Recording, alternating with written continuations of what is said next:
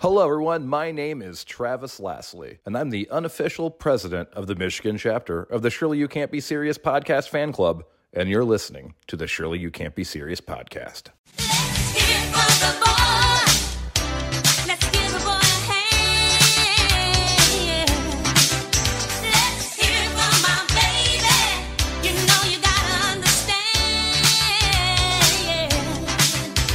All right, everybody, welcome back to the Surely You Can't Be Serious podcast. We are on part 2 of our comparison of Footloose and Purple Rain, and we are not going to waste any time. Let's dance! This is the 6th episode that we've done so far on our summer of 1984. It's been amazing to go through and just concentrate on one summer. Do you remember the first time you saw either one of these movies? Yes, I saw Footloose in the theater. I saw Footloose in the theater and as well. I think I saw Purple Rain on HBO when Okay. I didn't have permission to do so. Right. I can remember vividly seeing, I didn't see all of Purple Rain, but my brother was in high school at the time, and he goes over to this friend's house. That bunch of high school kids are going to watch the VHS copy of this thing, and her little brother and I are banished to the upstairs, and like, you guys are too young, you can't watch this. And so, of course, we go upstairs for about 7 minutes, and they're like, let's go sneak downstairs. And so we sneak downstairs. We crawl in the dark on our hands and knees under the chair that everybody's sitting on, that somebody's sitting on there in the movie room. We sneak up, we see the TV, and it is the Lake Minnetonka scene. Well, for starters, you have to purify yourself in the waters of Lake Minnetonka. And we get to see Apollonia's boobies, and we're like, our work here is done. We did not watch the rest of the movie. We're just like, let's get out of here before we're caught. We've gotten everything we needed to get for our rated R movie. Thank you. I'm out of here. Okay, Jason, before we get started, we have to acknowledge our executive producer today. We have a new Patreon subscriber, and he is our executive producer. That is Mr. Travis Lassley. Travis, thank you so much, man. We really, really appreciate it. He's one of those guys who's communicated to us over and over again on Facebook. We love having the conversations that we have with our Facebook members. Please, if you haven't signed up already, be sure and follow or like our Facebook page so that we can have fun with you too, man. It's a big, happy family. That's right. Okay, D, we got another executive producer. This time it's Mr. Cameron Eckert, one of my college roommates. Cameron, thanks, man. When Cameron was in Egypt's land. I bet you never get tired of hearing that. I'm sure he's heard it before. Cam, thanks, buddy. Appreciate you. He and I talk regularly. We go over the episodes, and he gives me input. Okay, and so I think that makes Cameron our first Canadian executive producer. Woohoo! Canadian A. Thank you. Dear listener, if you want to be an executive producer of one of our episodes, all you have to do is come to our Patreon page, which is patreon.com/ShirleyPodcast, and you can sign up for as little as a cup of coffee, probably less than a cup of coffee these days, especially in Canada. All right, eh? Hey, poser. Well, let's talk about production on these movies. So, we might as well jump into the Lake Minnetonka scene.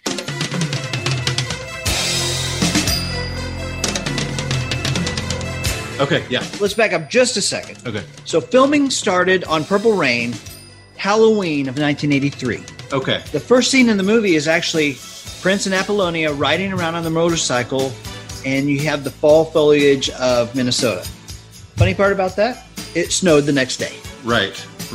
Hearing Apollonia talk about this in various parts, the severity of what happened is different, but basically her jumping in that water 2 or 3 times afterwards, like she started to black out, and the nurse believed she was going into hypothermia.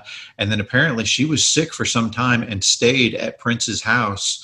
And he made her soup and took care of her while she got over the cold or flu or whatever, pneumonia probably, that she had from jumping in this ice cold water. The Lake Minnetonka scene, if you don't remember, Prince says that he won't help her professionally because she couldn't pass initiation. And she's like, what are you talking about? And he's like, you got to purify yourself in the Lake Minnetonka. So she strips down and jumps in. Now, that was shot in Minneapolis. Yes. They realized that they needed some close-ups and some dialogue that they then later shot in L.A. Yes, not so cold over there. A little bit warmer. The interesting thing, when she stayed at Prince's house, she says, yeah, I slept in his bed, and he was a perfect gentleman. Nothing happened. Okay. Which Prince are we talking What? about? What?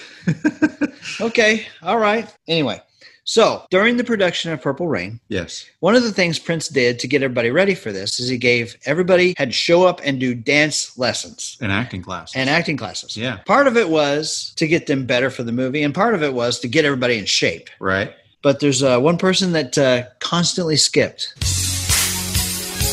What time is that?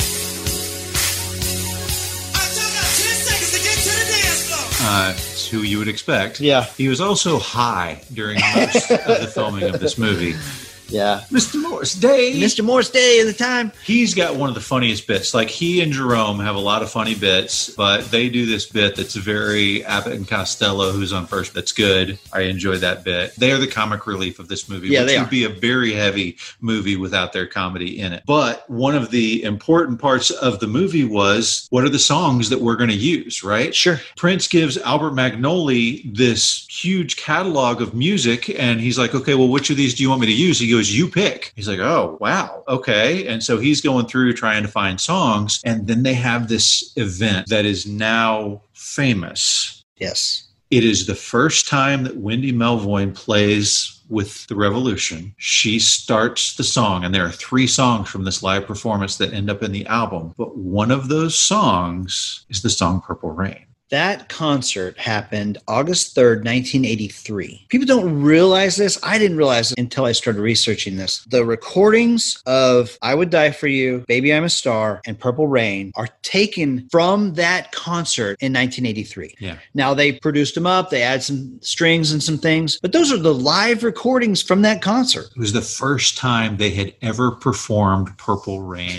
live, and it is the version you hear on the album. And one of the people in the crowd was Albert Magnoli. And he comes to Prince afterward and he says, I think that song Purple Rain is the key to our movie. And Prince says, okay, can we call the movie Purple Rain? He says, sure, that sounds great. Let's do it. Not only is it Wendy's first performance with the band, but it is the moment that the name of the movie and, of course, the name of the album are inspired.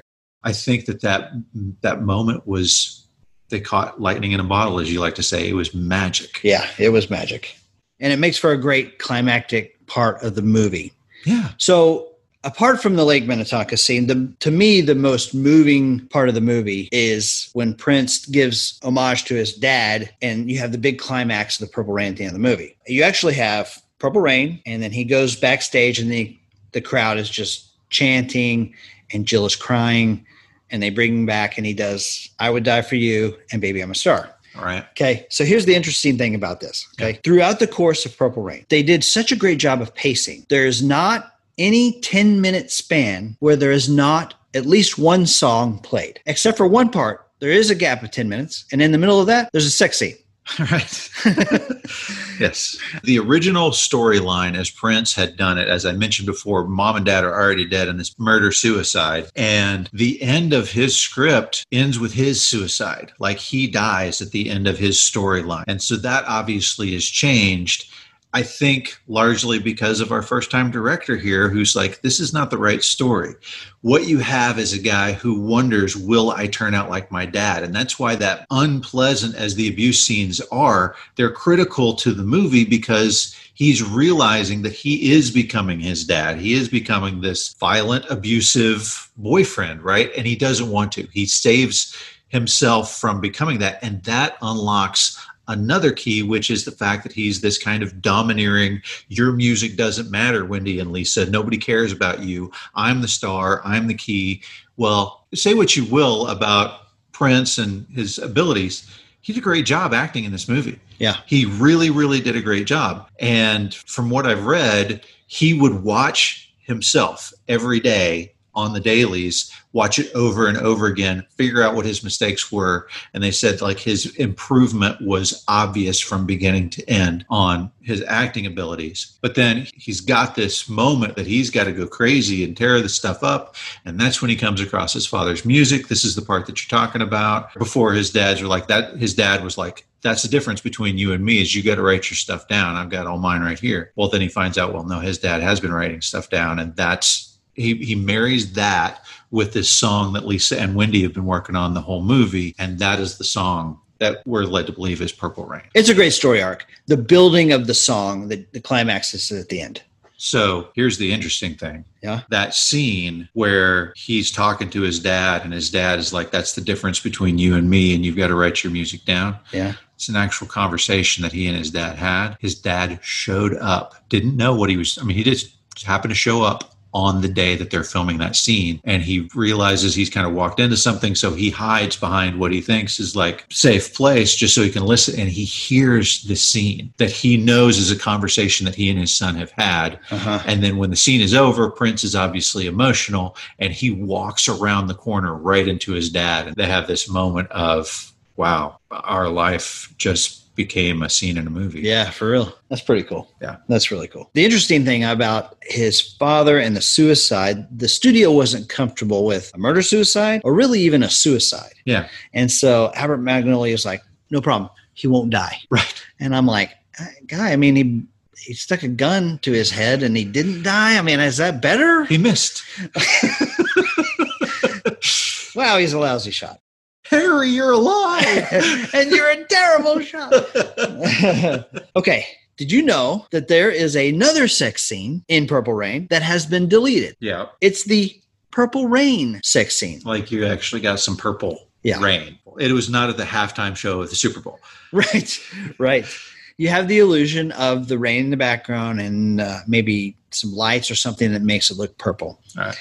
But apparently the scene was even more awkward and it just didn't really work. But you can see it at the beginning of the When Doves Cry video. There's actually a clip from it. Yeah. Here's the thing I want to talk about real quick. Okay. The sex scene between Prince and Apollonia. Yes. So they shot that scene 3 different ways. They shot a TV version, a PG version, and an R version.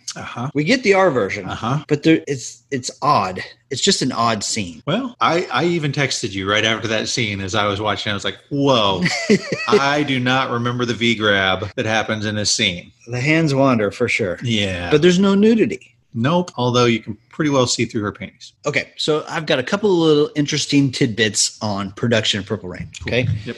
So Prince and his good buddy Morris Day, high school friends and bandmates. Yep.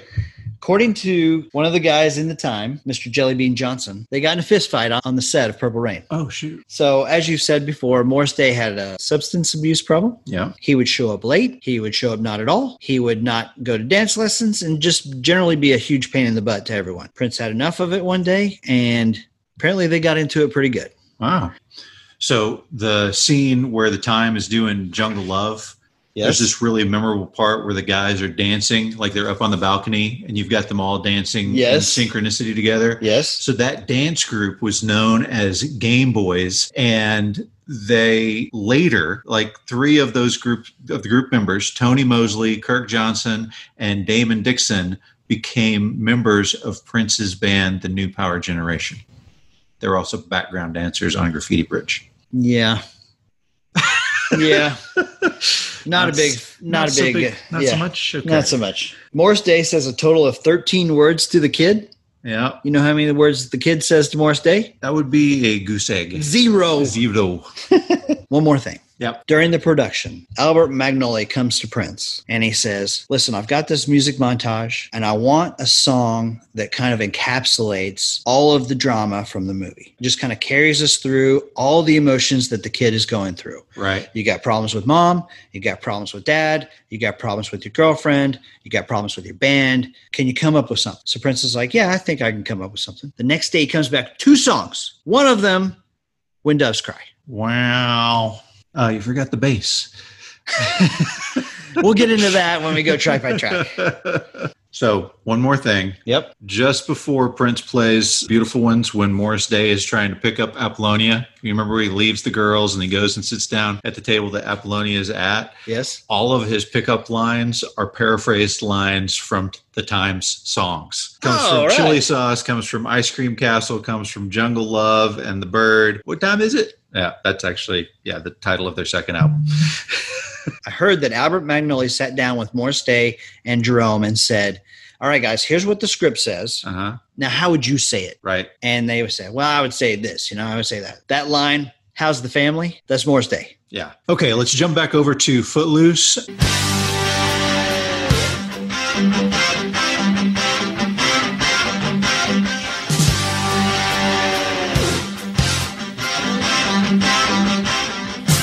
We talked about casting already, but let's talk about who gave the best performance, right? Yeah. Okay, so we've got a lot of incredible actors. So you think Kevin Bacon? Good, but I wouldn't say he's the best. John Lithgow? Again, excellent, but not the best performance. Laurie Singer? No. What? Who do you have? Hey, listen, they all did a great job, including Chris Penn, Sarah Jessica Parker, Diane Weiss. They all did a great job. Uh-huh. But the person who gave the greatest performance in Footloose is the kid who falls asleep in church at the very beginning. When his dad wakes him up, he looks like he wishes he were dead. That was a memorable moment. There's not a better performance. That was for real stuff. Look, I've been in church a lot of times, and I guarantee I've looked like that a lot of times too. Yeah. Okay, so let's talk a little bit about prep work that these guys did for their acting performances. Okay. So Kevin Bacon was 24 at the time that he was going to do this performance, and so he was like, am I still in touch with what high schoolers are doing? Right. And so he hit up the principal of a local high school and said, hey, I'd like to come, check out your high school. And he had this plan that like he was going to be like John Travolta in Saturday Night Fever, trying to strut through the place and be cool and stuff. And he ended up having an experience that was completely different than he expected. Yeah. So he walked in like Mr. Tough Guy and realized pretty quickly this is very uncomfortable. So he lowered his eyes, lowered his head, tried not to be noticed, and felt very alone, isolated, even scared. Yeah, he was wearing a tie, like a skinny tie, and literally got made fun of for the skinny tie. Like the line in the movie, hey, nice tie, it came from that experience. And so it's really, truly interesting because I think that frames up a much better movie if you've got a character who's like kind of having to duck his head and he wants to be cool, but he's struggling. I mean, he's struggling throughout the beginning of this thing because he's unsure of himself, which would make sense. I mean, moving with your mom to this new place where nobody knows you and you're getting hassled. I mean, you think you're cool, but nobody else thinks you're cool. Right. You're doing the stuff that was cool where you were from, but everybody here seems to think that that's the devil's music. I know. Hey, you know what? That reminds me too. When they first explained to him that dancing is illegal, he's like, jump back. Jump back. That was a term that Kevin Bacon actually brought to the script, right? And they thought, all right, that's cool enough to leave in. Yeah. Okay, so it's interesting because John Lithgow kind of did the same thing on his own. So he wasn't raised in like a Christian household. It wasn't a part of his upbringing. So he wanted to know what it was like. And so he called a local minister there in the town that they were filming at and posed as someone who was having spiritual difficulties. And, I've got questions. Can you help me out? And the guy was like, oh, of course. And met with him and talked with him for hours. And he said, I felt like a total snake in the grass because this was just the nicest guy, really persuasive about Jesus and his love. And it was just like I felt lower than low. But again, that's the perfect thing to inform his performance for this movie. Absolutely. I think that's awesome. That's super fascinating that both of those actors would probably have taken their role in a different direction had they not done those two things. Yeah, absolutely. So I can remember as a kid, I thought John Lithgow's character was just this awful, tyrannical human being. But watching as an adult, I'm like, no, this guy is the guy who's like he's trying to do his best. He's trying hard to make things right and protect his flock because he's lost one of them. And the one that he lost was his own kid. Yeah. That's a huge deal. Yeah. And so when I go back and I look and I'm like, who's the hero? Well, you got two. You have two heroes in here, two guys who make character shifts. And so that Kevin Bacon going from the guy who's insecure and trying his best to, be a part of something, finds this thing to latch onto, this cause to latch onto, and then he gets to stand up and talk in front of the entire town. And it's not something, you can tell it's not something that he enjoys. As a matter of fact, Kevin Bacon, the actor, said, I really don't like public speaking. Like it was difficult for me to do that scene because I'm not used to talking in front of a large group of people like that. He broke out in hives. Yeah, I mean, which is kind of weird. I mean, he's a Broadway actor before this, but I guess, the lights are down. You don't see people. You just in the moment. But with this one, he's trying to talk to an entire crowd of people.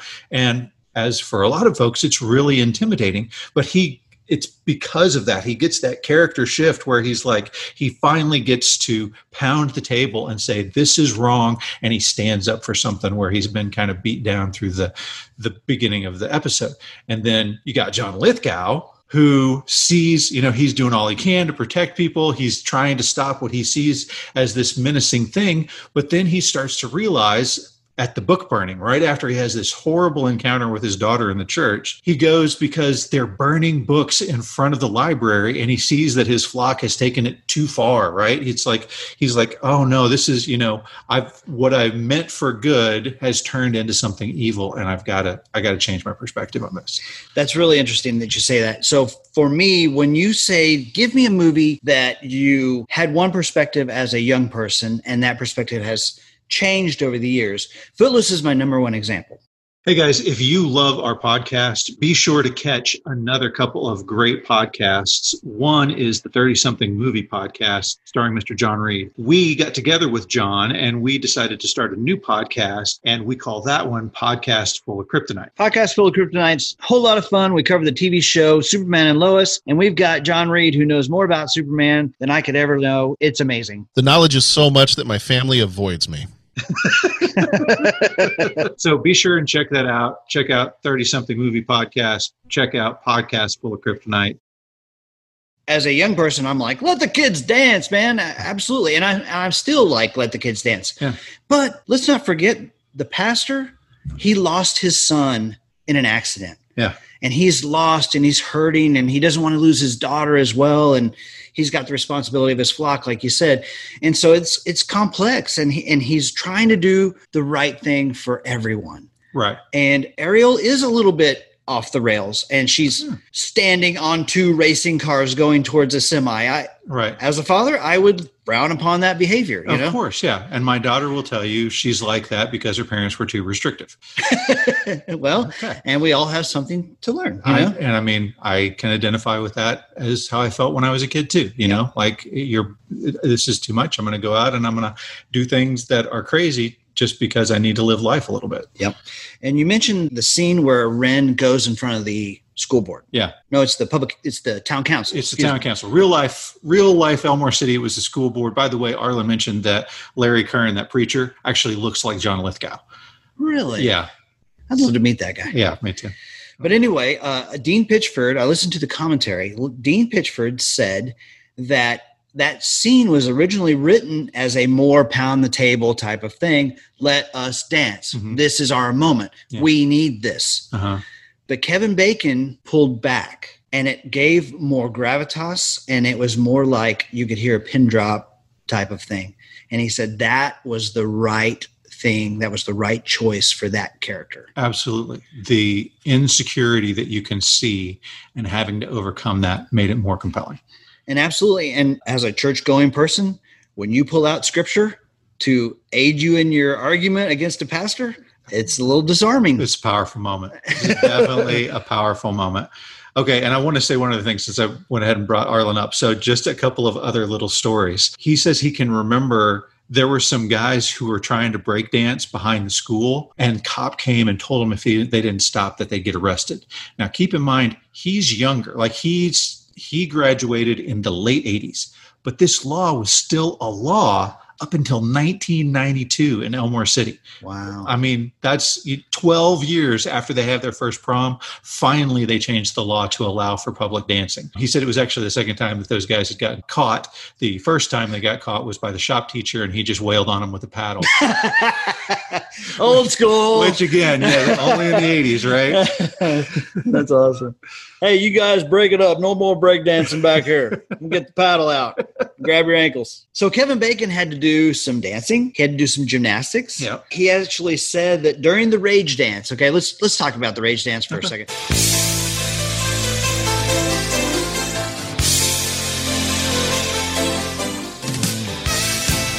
So Ren finally gets tired of it. He's had enough, so he goes to this warehouse and he rage dances, right? And he smokes and he drinks and he dances, right? This is the rebellious act, and it's a little bit. It's a lot corny. It's a lot cheesy. It is a little bit, yep. But the music is great, and so we go along with it. Absolutely. But during that scene, I think there were 5 total people involved, including Kevin Bacon. Yep. So you have a gymnast, you have like a ballet dancer, you have Kevin Bacon, you have a dance, and so there's 5 people involved in that scene. Yep. And Kevin Bacon wanted to do it all himself, and they had to kind of say, "Look, Kevin, you're pretty good at a bunch of things, but this isn't what we want." Right. So let's go someplace dark and put your face in the shadow. That's it. And by your face, we mean the other guy. One of the guys was Chuck Gaylord, who is Mitch Gaylord's brother. Mitch Gaylord being the Olympic, like 1984 Olympic gymnast. Yeah. Starred in the movie American Anthem, 1986. Wow. Look at you with your How knowledge. about that? Boom. Okay, let's talk about the tractor scene. Okay.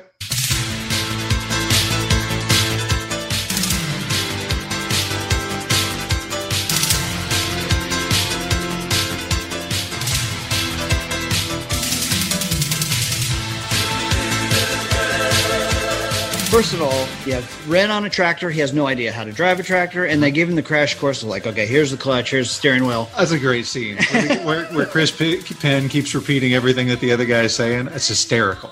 Oh, yeah. Yeah, here's the clutch. Yeah, Yeah, here's the the clutch. Yeah. And his shoelace gets caught on the accelerator. Right. I mean, this movie is Rebel without a cause, except that he has a cause now, right? Yeah. It's a throwback to the old James Dean thing. And of course, just like the old James Dean thing, they've got to race a chicken race, right? And so you've got this awesome moment where it's, if anybody studied game theory, this is a really interesting kind of dynamic that you got to look at, because somebody's got to give. Somebody has to give in this game. And it turns out Ren is the one that gives. Ren tries to give about 10 times. Yeah, he gives like 10 seconds in. He's Yeah. like, okay, that now- guy's like 100 feet from me, so I'm going to go ahead and, oh, shoot. My foot's stuck. Yeah.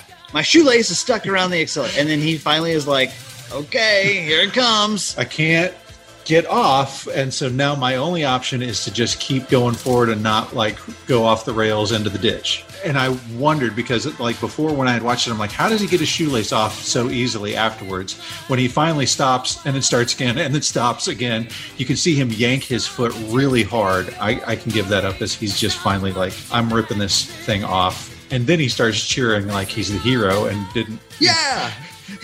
holding out for the hero. And you overlay it with the great Bonnie Tyler song, Holding Out for a Hero. It is a great scene.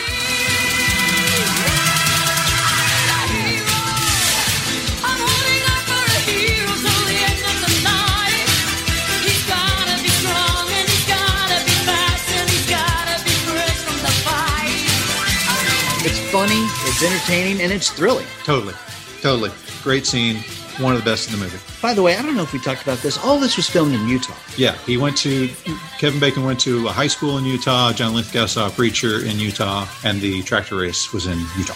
Yeah, it's Utah County, Utah. I mean, Yeah. it's like the heart of Utah. Yeah. And when they talked to Herbert Ross, Dean Pitchford was like, well, I was kind of thinking like the wheat fields of Oklahoma. Mm-hmm. And Herbert Ross is like, listen, trust me, when there's nothing on the screen, but there's mountains in the background, it's more interesting to look at. Just go with me on this. And they're like, okay. Yeah. I mean, you cannot beat the wheat fields in northern Oklahoma whenever it's June, harvest Oh, time. it's wonderful. It's like golden oceans out there. Yep. But that's only for about a month out of the year. Yeah. So not a good time to try to do that. One more thing I wanted to talk about. Mm-hmm. The dance montage with Kevin Bacon and Chris Penn.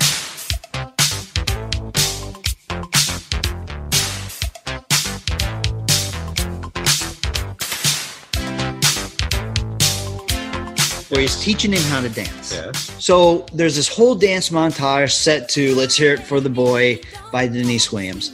And Kevin Bacon is taking Chris Penn under his wing and he's teaching him how to dance in preparation for the prom. It's interesting because they scatter it around, and it's in the gym, it's at the farm, it's in the fields, it's at the football field, it's all over the Backyard place. with the little girls. Right. So what they did was, while they were filming it, the last scene of every day on the shooting schedule was the dance scene. Just wanna kiss, let's hear it for the boy. Let's give the boy a hand.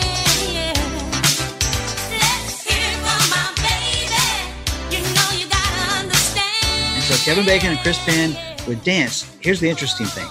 The song that they had was not Let's Hear It for the Boy. Okay. It was one of the original songs that they have, which we'll talk about when we go track by track next week. But when they would do their dancing, they would last scene of every day, and then they cobbled this montage together, and that's why it's really cool to see it. Ton of different locations, and they're dancing. Sounds great. Okay, let's jump back over to the performances in Purple Rain. Okay.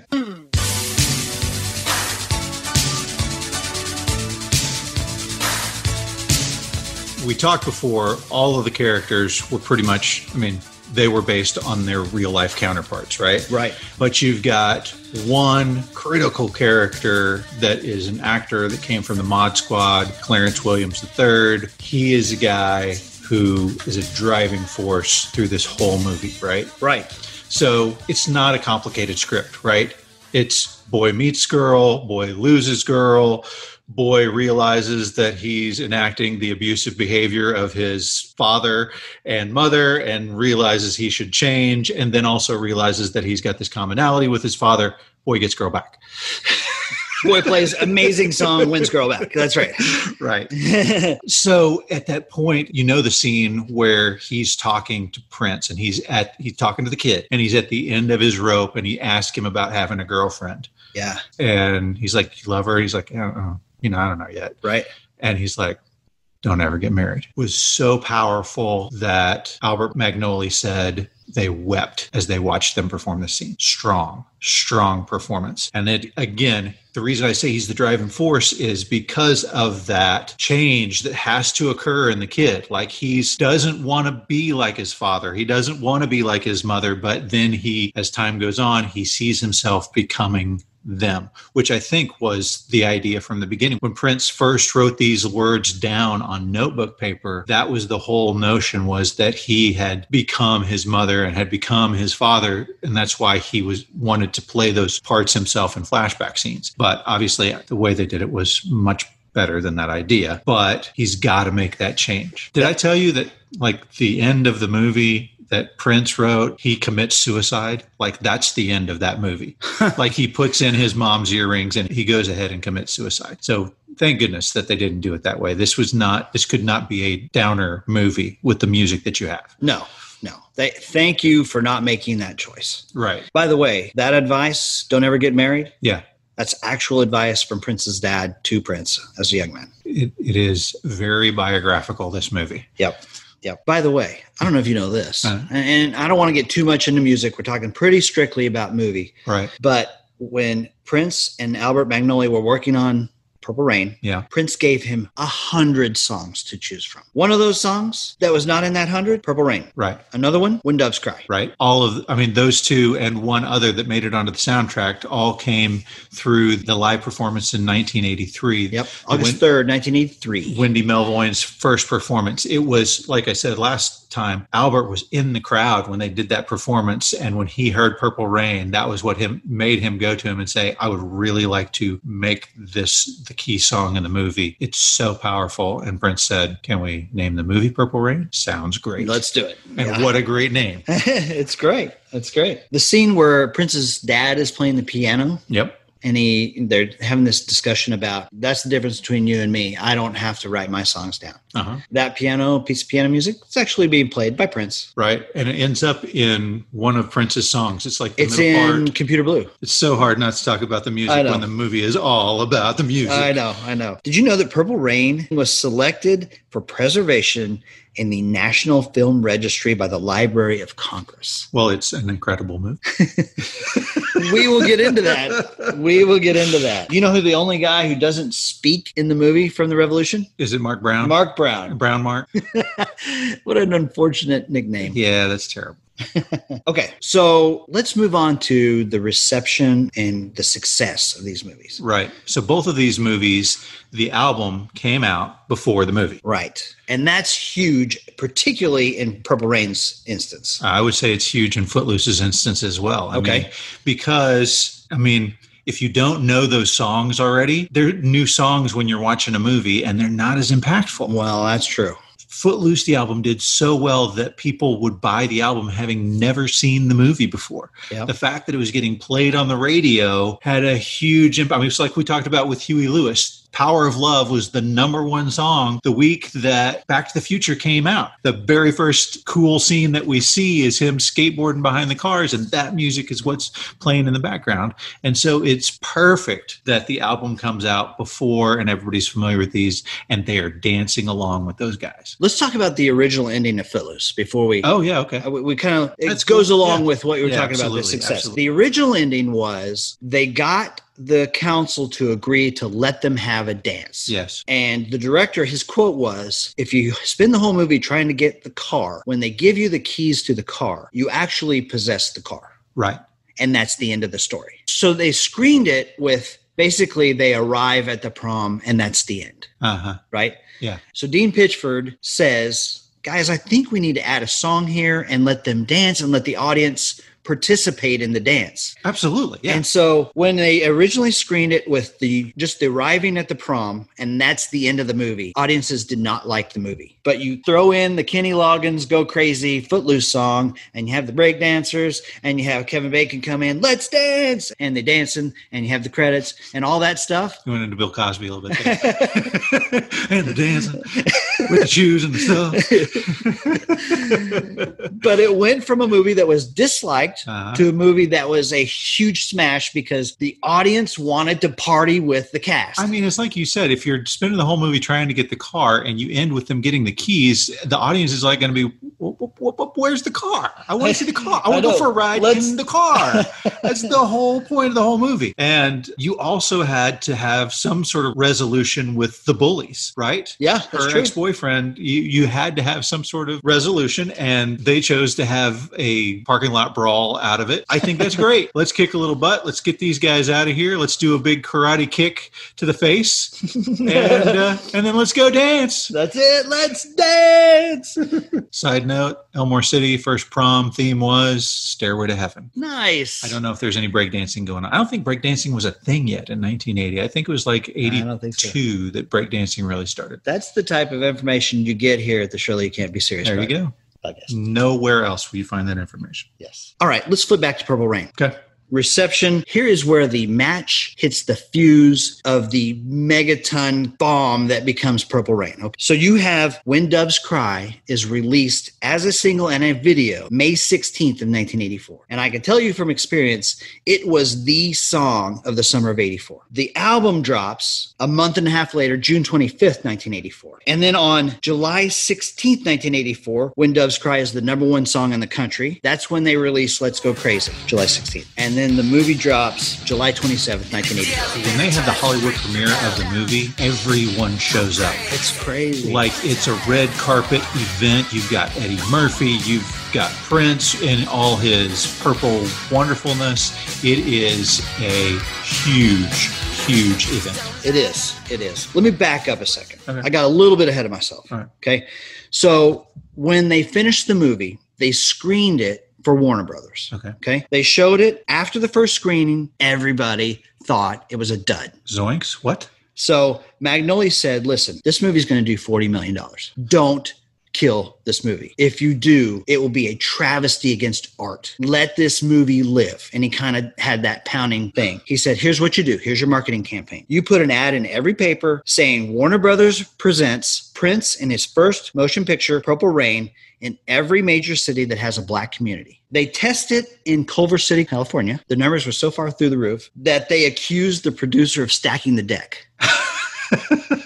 They're like, this is bogus. This is bull. You called all your friends. So what we're going to do is we're going to screen it 2 other places, and we're not going to tell you where we're going to do it. So they screened it in Denver and in San Diego, and the same thing happened. Numbers through the roof. They had to show it multiple times because people would come back and want to watch it again. Yeah. And so they were like, well, this is crazy. We don't get it, but it's on fire. Right. So that's when they decided, Warner Brothers decided to put on 900 screens worldwide, and it made close to $70 million that summer. That's awesome. By the way, if you get a chance to go back and look at that MTV premiere, Yeah. it's super cool.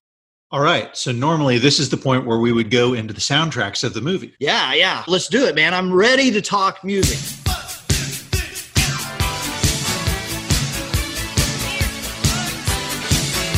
next week. These two albums are too big to make a single part of some other show. You've got to come back. We will talk Footloose next week. We will talk Purple Rain, the album, the week after that. And then we will give you our final judgment. What's the best movie? What's the best album? It's going to be amazing. We're going to go track by track. You're going to learn things about these songs that you never knew. Come back next week.